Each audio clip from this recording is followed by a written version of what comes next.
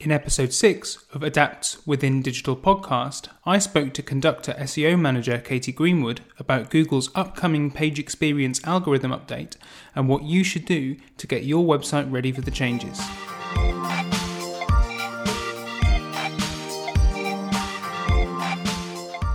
So today I'm chatting with Katie Greenwood, who's an SEO manager at SEO Platform Conductor. Hi Katie, how are you?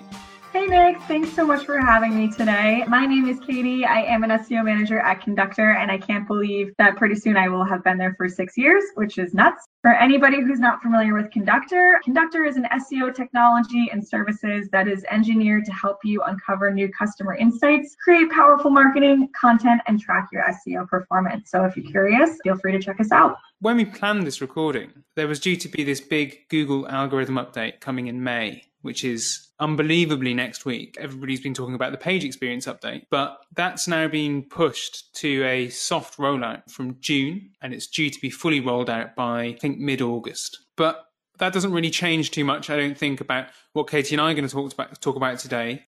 It just gives us all a little bit more time, a sort of month extra to start preparing for the update. As I understand it, this is Google making user experience officially important. Have I got that right? Exactly. It's Google's way of saying like, hey, Nick, Katie, the rest of the world, your user experience matters. It's going to be a ranking factor. And this is Google's way of providing standards for what the user experience should be. So Google's going to provide 3 grades for us, and we'll get into that a little bit later. But each of your pages, not your website as a whole, each of your pages will have a score. And it's good, which is the only passing score, needs improvement, which is okay, and fail. So you really want to make sure your priority pages are in that good score, and Google's going to tell us exactly what we need to do to be in that score. And it's just going to provide a clear standard for everybody across the board. And that standard essentially revolves around 3 metrics, the core web vitals. That's right, isn't it? So you've got largest contentful paint, first input delay, and cumulative layout shift. To me, those words don't necessarily mean an awful lot. I think actually put together, none of them make an awful lot of sense. But perhaps as the SEO expert, you can sort of explain to me what each of those 3 actually mean. Yeah, these words, when they're strung together, just sound like a lot of nonsense. But when they're explained, they're all things that we've experienced when we're on a website that has a poor user experience. And you're like, oh, wait, yeah, I have had that happen to me. It's wicked annoying. I can't stand that. So the first is the cumulative layout shift, and this is when a page is jumping around. So when the viewpoint or visible element within the viewpoint shifts to a different element or a different section. And what I mean by that, and I'm going to put them on blast for a minute, and I don't mean to, call anybody out, but let's say you're on BuzzFeed and you're going to go click on a link that says, like, what kind of bread am I? Or some silly little quiz. Yeah. And you click, but the page jumped and you click on an article about the Oscars last night and you're all annoyed because you wanted to find out if you were sourdough or rye. That is the cumulative layout shift. It totally happened to you, and it's so annoying. You know it, and it's the worst. Yeah. So basically, this is Google's way of saying like, hey, this shouldn't happen. It's a poor user experience. Don't do it. The second is the first input delay. And this measures how long it takes from when a user first interacts with a page, like clicking a link, to the time when the browser is actually able to begin processing a response. So again, this has happened to you. You click a link, you want to go, interact with the site, and it just doesn't load. And most likely you're going to bounce or, not interact with this page anymore. In my experience, first input delay, bad scores have to do with JavaScript because the browser or, your site is busy loading something else instead of the action the user is trying to do. So if you take away anything with first input delay, my recommendation here is to check your JavaScript because that's the usual suspect here. And then finally, the largest contentful paint. Again, it sounds just like a jumble of words. This reports how long it takes to render the largest image or text block visible within the viewport when the page is first loading. What that actually means is to prioritize your largest text or image and make sure that that is the thing that's loading. That's it. These are all things that should be happening on your page and things that you experience as a user that you wouldn't want to happen when you're clicking around the web. It's funny. I feel like Google likes to be like the dramatic girl at the party and like cause a scene, but it's all things that are not that scary or complicated when you get into them and dig into them. They're all kind of obvious. Yeah, when you think about it, it's just all really simple, it sounds almost too simple to say, but, is the user experience on my website good? I can't tell you the number of times I've gone onto a website and tried to click something and then something else has loaded and I've hit an ad or I've hit the wrong article. And it's just really frustrating because you have to go back, you have to go and find it again. And I don't know about you, but if I hit the wrong thing, go back, I almost certainly hit the wrong thing again. That can be a really super frustrating thing. And if you go and talk to our conversion analytics team and you talk to them about like page load speed and things like that, the number of websites we see that just have such poor user experience from a speed perspective alone is just almost unbelievable. And I think it's really positive that Google is sort of officially saying that user experience is now really, really incredibly important. And hopefully more and more businesses will sort of sit up and listen, because they should have been anyway, because all right, Google's saying that user experience is officially important now.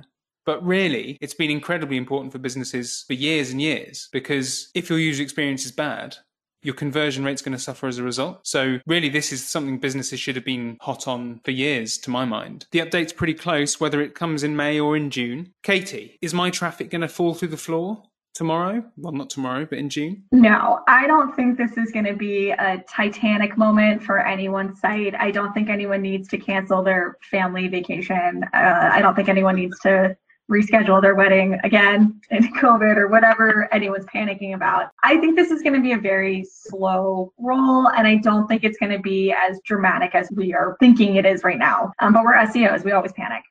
I think this is going to be a bit more of a competitive initiative. And I'm going to explain what I mean by that. What I see happening here is, let's say that you're ranking in position 2 for a really high priority keyword for your company. It brings you a lot of conversions. It's a moneymaker for you. It's important. And you have some competitor, let's say in position 8. Maybe you don't pay too much attention to them. They're there.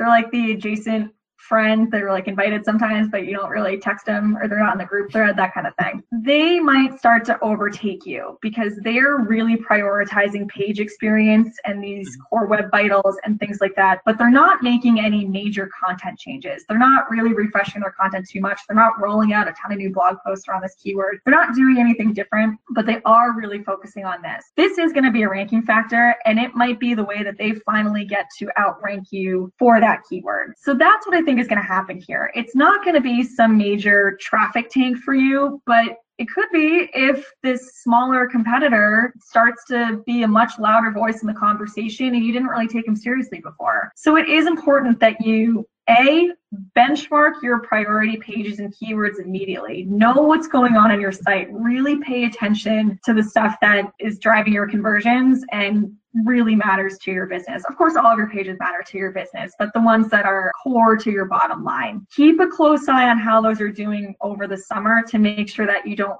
have any competitive losses there. And pay attention to some new competitors too, because you can imagine that the ones you are always paying attention to are going to be thinking about this, but some new voices might pop up in the space because they are paying attention to this. So that's really where I think the shift in dynamic is going to come from. It's not going to be some big opposite of a hockey stick drop in traffic, everything tanks. I think it's just going to be some changes in the SERP results that way, subtle, but they do make a difference. So it's not so much, you always get this thing when Google announces an algorithm update, there's almost a sort of sense of internet-wide panic, like something really bad's coming, like, oh my God, we've got to get ready for this, otherwise our business is going to go under, this is monumental. It sounds like what you're saying is this is less about Google punishing people who don't improve their user experience, and it's more about the people who do deliver a good user experience overtaking. It's almost Google rewarding people for providing that good user experience. I know the difference between those two things is subtle, but if this were Google punishing you,